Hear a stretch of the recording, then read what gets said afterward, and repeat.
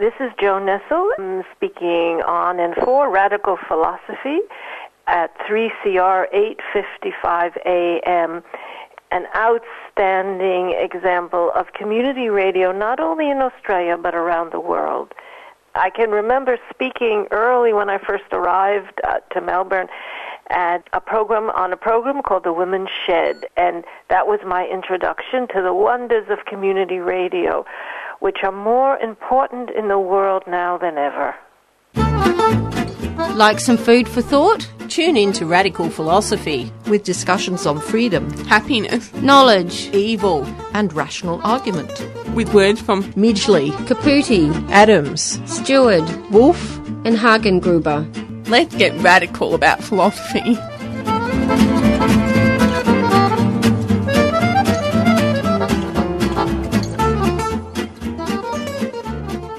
I measure every grief I meet with narrow probing eyes. I wonder if it weighs like mine, or if it has an easier size. Emily Dixon, Poems, the Third Series. You're listening to Radical Philosophy on 3CR 855 on your AM dial. Radical Philosophy is on Facebook now. You can find it by searching Radical Philosophy Radio Show on Facebook and clicking to follow and keep updated with the show. Happy listening. Good afternoon, listeners, and thanks very much for tuning in to Radical Philosophy. I'm your host, Beth Matthews. Today on the program, I'm going to be speaking with Professor Kathleen Norlock about miscarriage, reproductive loss, and fetal death. And this is part 2 of a 2-part interview. Welcome to the program. Thank you for having me. It has been stated that the event that was nothing, miscarriage, is a liminal event.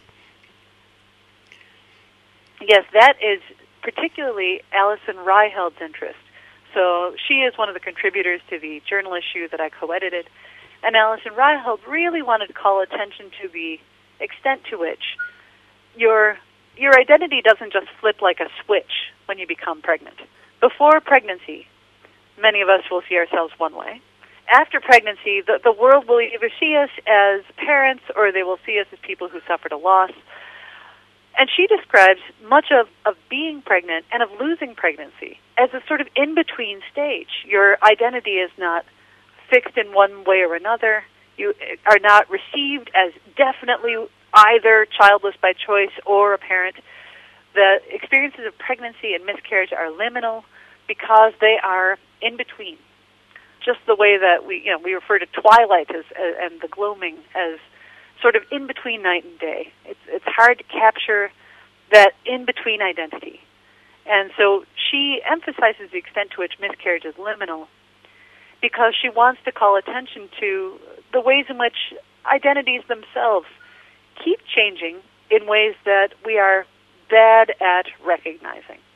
So one of the better things we could do for those who suffer from miscarriage and pregnancy loss is to ask them not just how they are, but perhaps even who they are, how they are feeling and seeing themselves, and what they might be feeling that's different. How might they be changing? To say that miscarriage is a liminal event is just to say you see that the person is changing, that she's not who she was, and she may not be who she thought she would be in the future. Yeah, that's a really good point. I know when my mother died 18 years ago, I thought there will always sort of be a partial dark cloud over the rest of my life, even though I probably don't, it's been 18 years, I don't think about her every day now, but, I suppose the same could be said for someone having a miscarriage. Yes, my father died last summer, and I'm surprised to say that in the intervening year, I regularly forget that he died. Like every now and then I will think, I should call Dad. And I think that too, even that experience of becoming accustomed to thinking of yourself as someone who lost your parent, that too is a sort of liminal event. It's the experience of having to move from thinking of yourself as that person's daughter to thinking of yourself as that person's survivor. And I think those of us who are still grieving or who downright forget no, that person's gone, I can't talk to them. I think we're still going through a liminal event where we have not gotten used to thinking of ourselves or the other person in this new way. That's right. Even my partner said to me the other day that she's lived longer on the earth without her mother than she had with her mother, and that was a really important thing to sort of to recognise and to think about. Yes. Sort of made me think. I think you're always quite lonely without your parents, and it's really the time when you have to start to grow up, don't you, and stand on your own 2 feet 100%.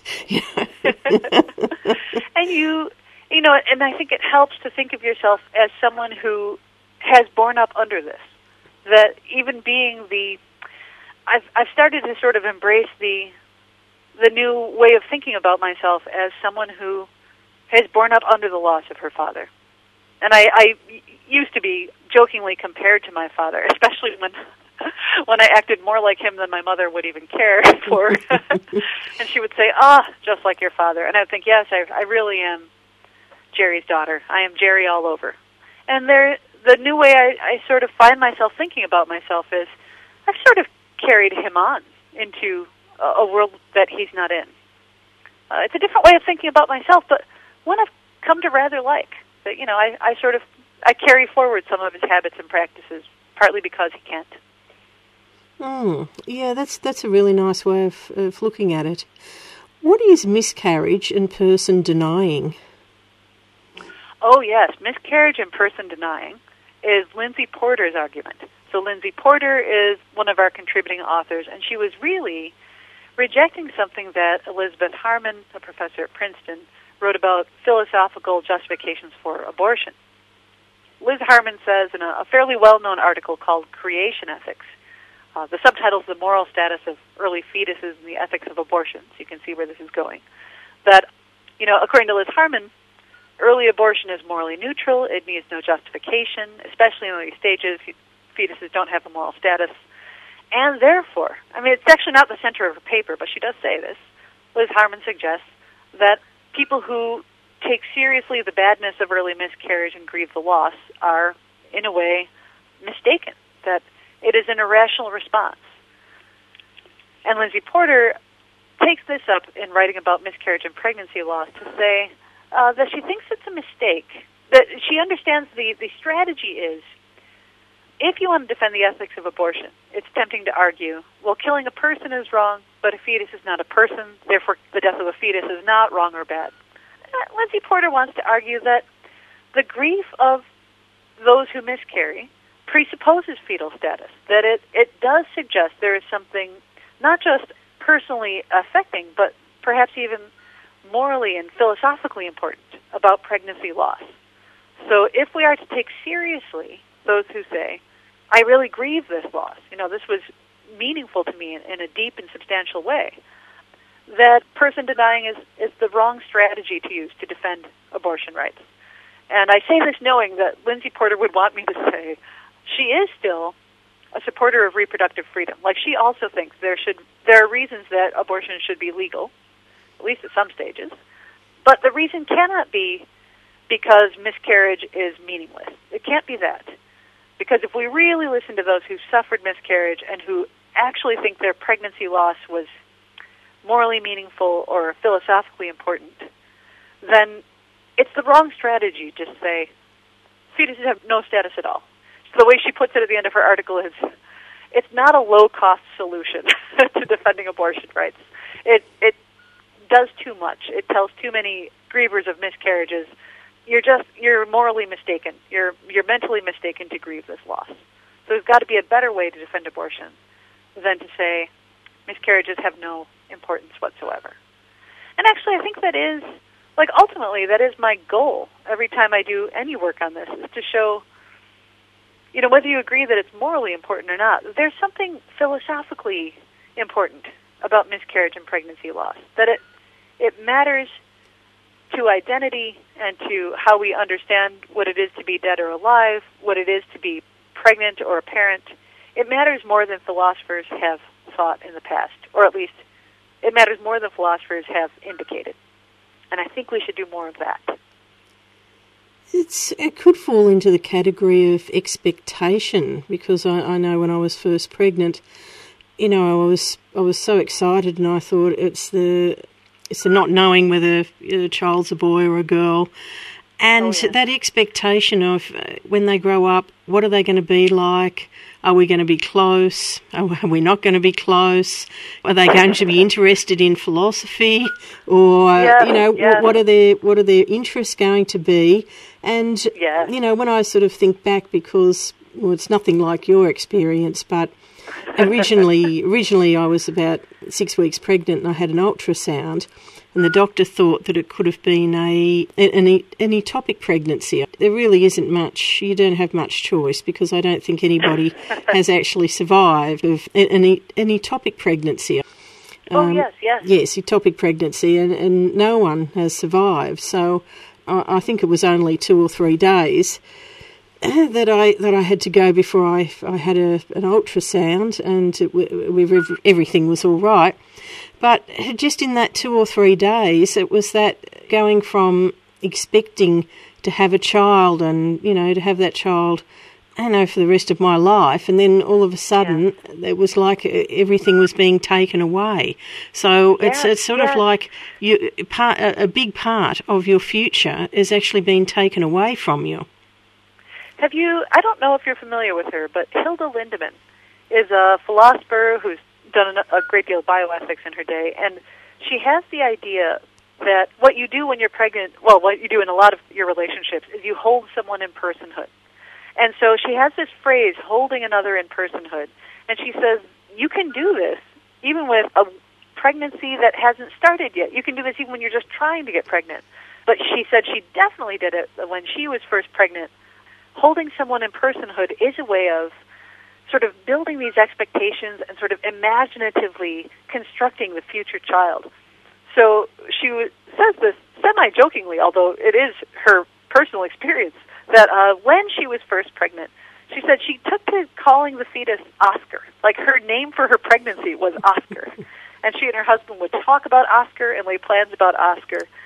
And then the baby was born, and it was a girl who ended up being her daughter, Linnea. And of course they didn't name Linnea Oscar, right? Oscar wasn't really the plan for this particular person. Oscar was the name for the sort of idea they were holding in personhood. When the baby presented as a feminine girl, they decided to name her Linnea instead. That whether this was a person or someone's legal status or moral status was way the heck beside the point for Hilda. That what mattered was this sort of expectation of holding someone in personhood, painting the nursery and laying plans and having expectations and dreams about what this future child of yours might be like. Definitely, and when that's sort of all taken away from you, and especially when it's something out of your control, it sort of does really affect the rest of your life. And one thing that comes to mind recently, I'm sure it actually originated from the States, but we have a lot of cars with these little stickers on the back, and they're family stickers. You might have a woman and 6 cats, and or your average family, a man at the barbecue, a woman hanging out the washing, and a couple of children. And I have actually noticed that people who have 2 or 3 children, then they have a child with wings. Oh. Yeah, I've noticed, I didn't do this myself, but I noticed that when I looked at the websites of other women and families who've lost pregnancies, that they do involve a lot of imagery of angels, of seeing their lost pregnancies or their lost children as angels. I didn't do that myself. I don't tend to think of angels. But if you did, it would, in fact, right, be another way to sort of hold that being in personhood, to keep holding in personhood the child that you expected, that you thought about, and that you think of yourself as having lost, but perhaps is waiting for you at the other end of your life. I'm too pessimistic about what happens after my life to believe that anyone's waiting for me. but I can see why visualizing that same child with wings would be a way to continue to hold them. And I think it is why. I mentioned carrying forward the habits and practices of my father after his death. And I have an article recently in which I talk about imaginal relationships. And I don't mean imaginary, because imaginary suggests, absolutely made up. But imaginal relationships you can have with living people right here. It is, as you sit in the studio right now, you probably do think of people in your life, what they mean to you, what they're like, what you're planning to do with them for dinner tonight. And those are all ways of being in imaginal relationships with the living and the dead. It's a way of holding your relationships in your head. And I think there is something fundamentally human about doing that. That is, it is inevitable that the way we stay in relationships with people, whether they're here or not, is we think about them when we're far apart, and we build up thoughts about them in our heads, and that's what it means to be a person in relationship with other persons at all. You're listening to Radical Philosophy on Radio 3CR, 855 on your AM dial, and I'm speaking to Professor Catherine Norlock about miscarriage, reproductive loss and fetal death. How are the ways in which experiences of miscarriage are shaped by social scripts and narrative sharing spaces? Yeah, that's a tough question because there are so many ways. And one of the ways those experiences are shaped by social scripts is in the way that we all talk to each other about pregnancy. So Lori Paul has an article on transformative experience in which she specifically, jokingly but seriously criticizes the book What to Expect When You're Expecting. It does seem like the social script we share is one in which we tell each other that we have some control over this, that if we just read the right books. There's a funny movie called Knocked Up in which the number one thing the pregnant woman wants her boyfriend to do is to read these books so that they know what to expect. And I think those social scripts that tell us if you just read the right books, eat the right food. Amy Mullen has an article in another journal entirely in which she says, one pregnancy book asks you to think every time you take a bite while pregnant, is this the best bite to take for my baby? That those social scripts are shaping our understandings of pregnancy as up to women who should do the right things in the right way so that they will control the experience.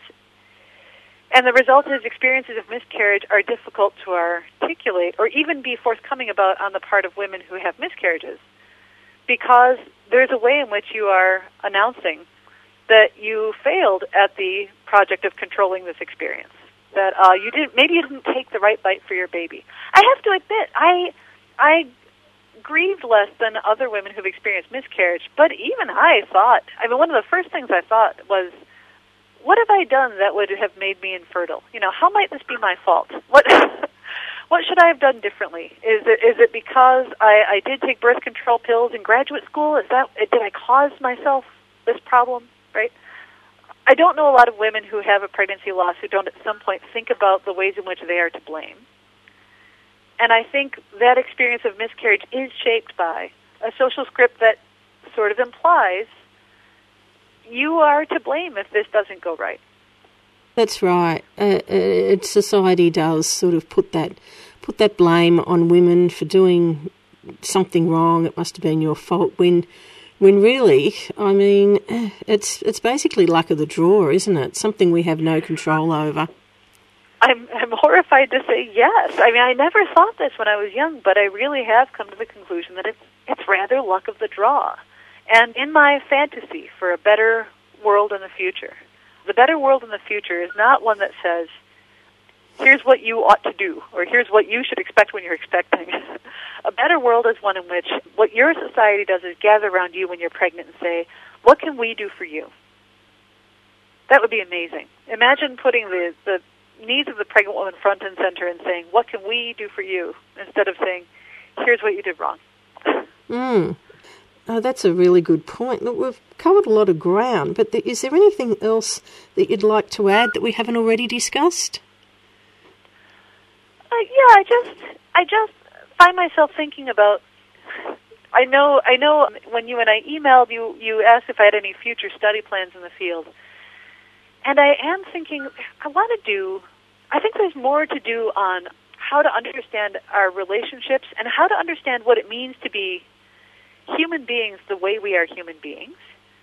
And I'm saying this because a very good student of mine here at Trent University, he gave a paper arguing against abortion as morally permissible.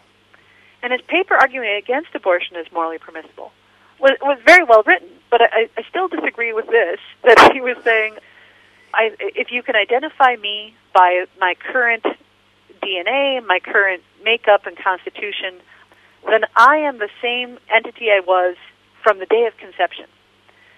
And I thought, there is more work that philosophers and clinicians and biologists and bioethicists still need to do, because I disagree with them that you are constitutionally the same entity you were on the day of conception. And the reason I disagree is because of this thing I still think we have to do much better than we have, which is to make clearer we are constituted by the experience of gestation. We're not these sort of individual entities that never developed in a give and take with another person's body. That in fact, the day of conception you weren't the person you are now. The day of conception you were one measly fertilized egg, you were a single-celled organism. And then somebody else's body gave to you over and over again and took away your excretions and then gave you more nutrition, so that you're really constituted by somebody else's body. And I think if we did more work on understanding ourselves as fundamentally relational this way, that we didn't get here by developing in some sort of amazing vacuum all by ourselves. We got here only at the expense of somebody else's body. And we are partly constituted by that body. I think we'd all have a better understanding of what pregnancy and miscarriage and abortion are. Yeah, that's a good point. I mean, that it is sort of getting into the field of identity as well. And when you actually look at, well, let alone a fertilised egg, you look at a baby, a 6-month-old. Well, for example, us when we were 6 months old, we didn't have any ideas or any ethics or any philosophy at that age. And when you look at our physical bodies, every 7 years, all our cells are regenerated, so we have different cells in our bodies. And even the point about the same genetics, well, even in identical twins that are genetically the same, they might look quite different to each other because of environmental factors, and also because some of their genes are switched on and off at different stages in their lives.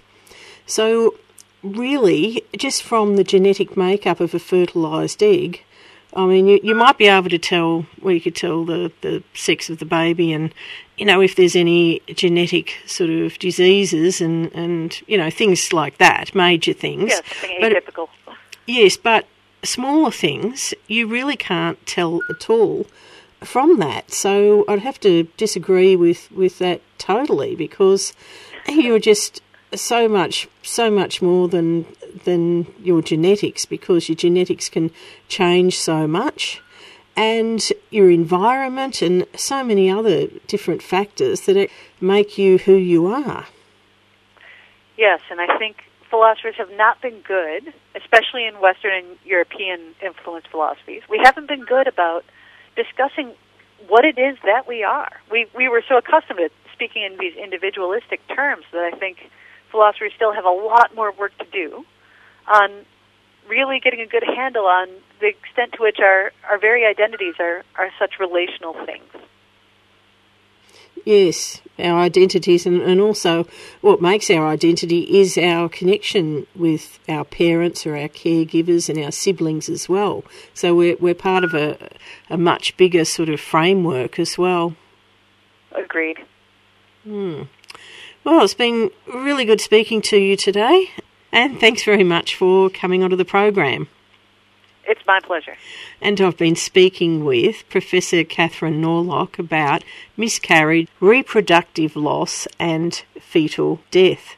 Well, that's the end of the program today, and this is part 2 of a 2-part interview. And also, keep listening for Are You Looking at Me?